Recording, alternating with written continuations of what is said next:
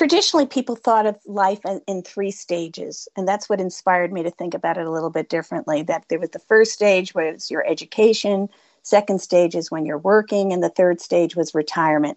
And that was all based on when people only lived life expectancy to age 64, 65. So that retirement geared toward that age group made sense, but it no longer does if people are living to 100 and well beyond. And so I began to think about how do we expand the way we think about this, our lives into multiple stages. And I came up with the concept that there are 18 different stages you may go through, and not sequentially. And you might be repeating stages. You might be a caregiver in your 20s for your children or in 30s, but you might be a caregiver again in your 60s and 70s for older parents. So I mapped this out as a 5-quarter framework. And it's a little bit of funky math because it's only 4 quarters, as we know. But there's this extra quarter that we don't know what it's going to look like. So the first quarter I think about is sort of your starting, launching time where you're growing and you're experimenting in your early years of education. And then your second quarter is, and these are not tied to age particularly because they could be a much wider age range.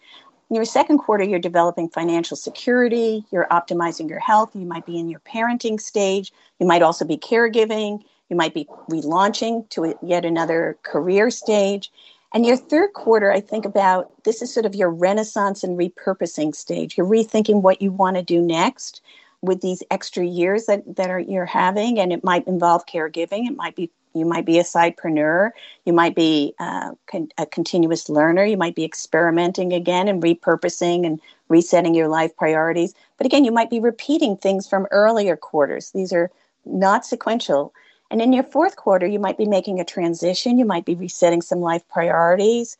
You might be beginning to think about end of life and legacy and end of life care and planning. But it can vary. I mean, that could be a broad spectrum of people anywhere from their 70s to their 100s.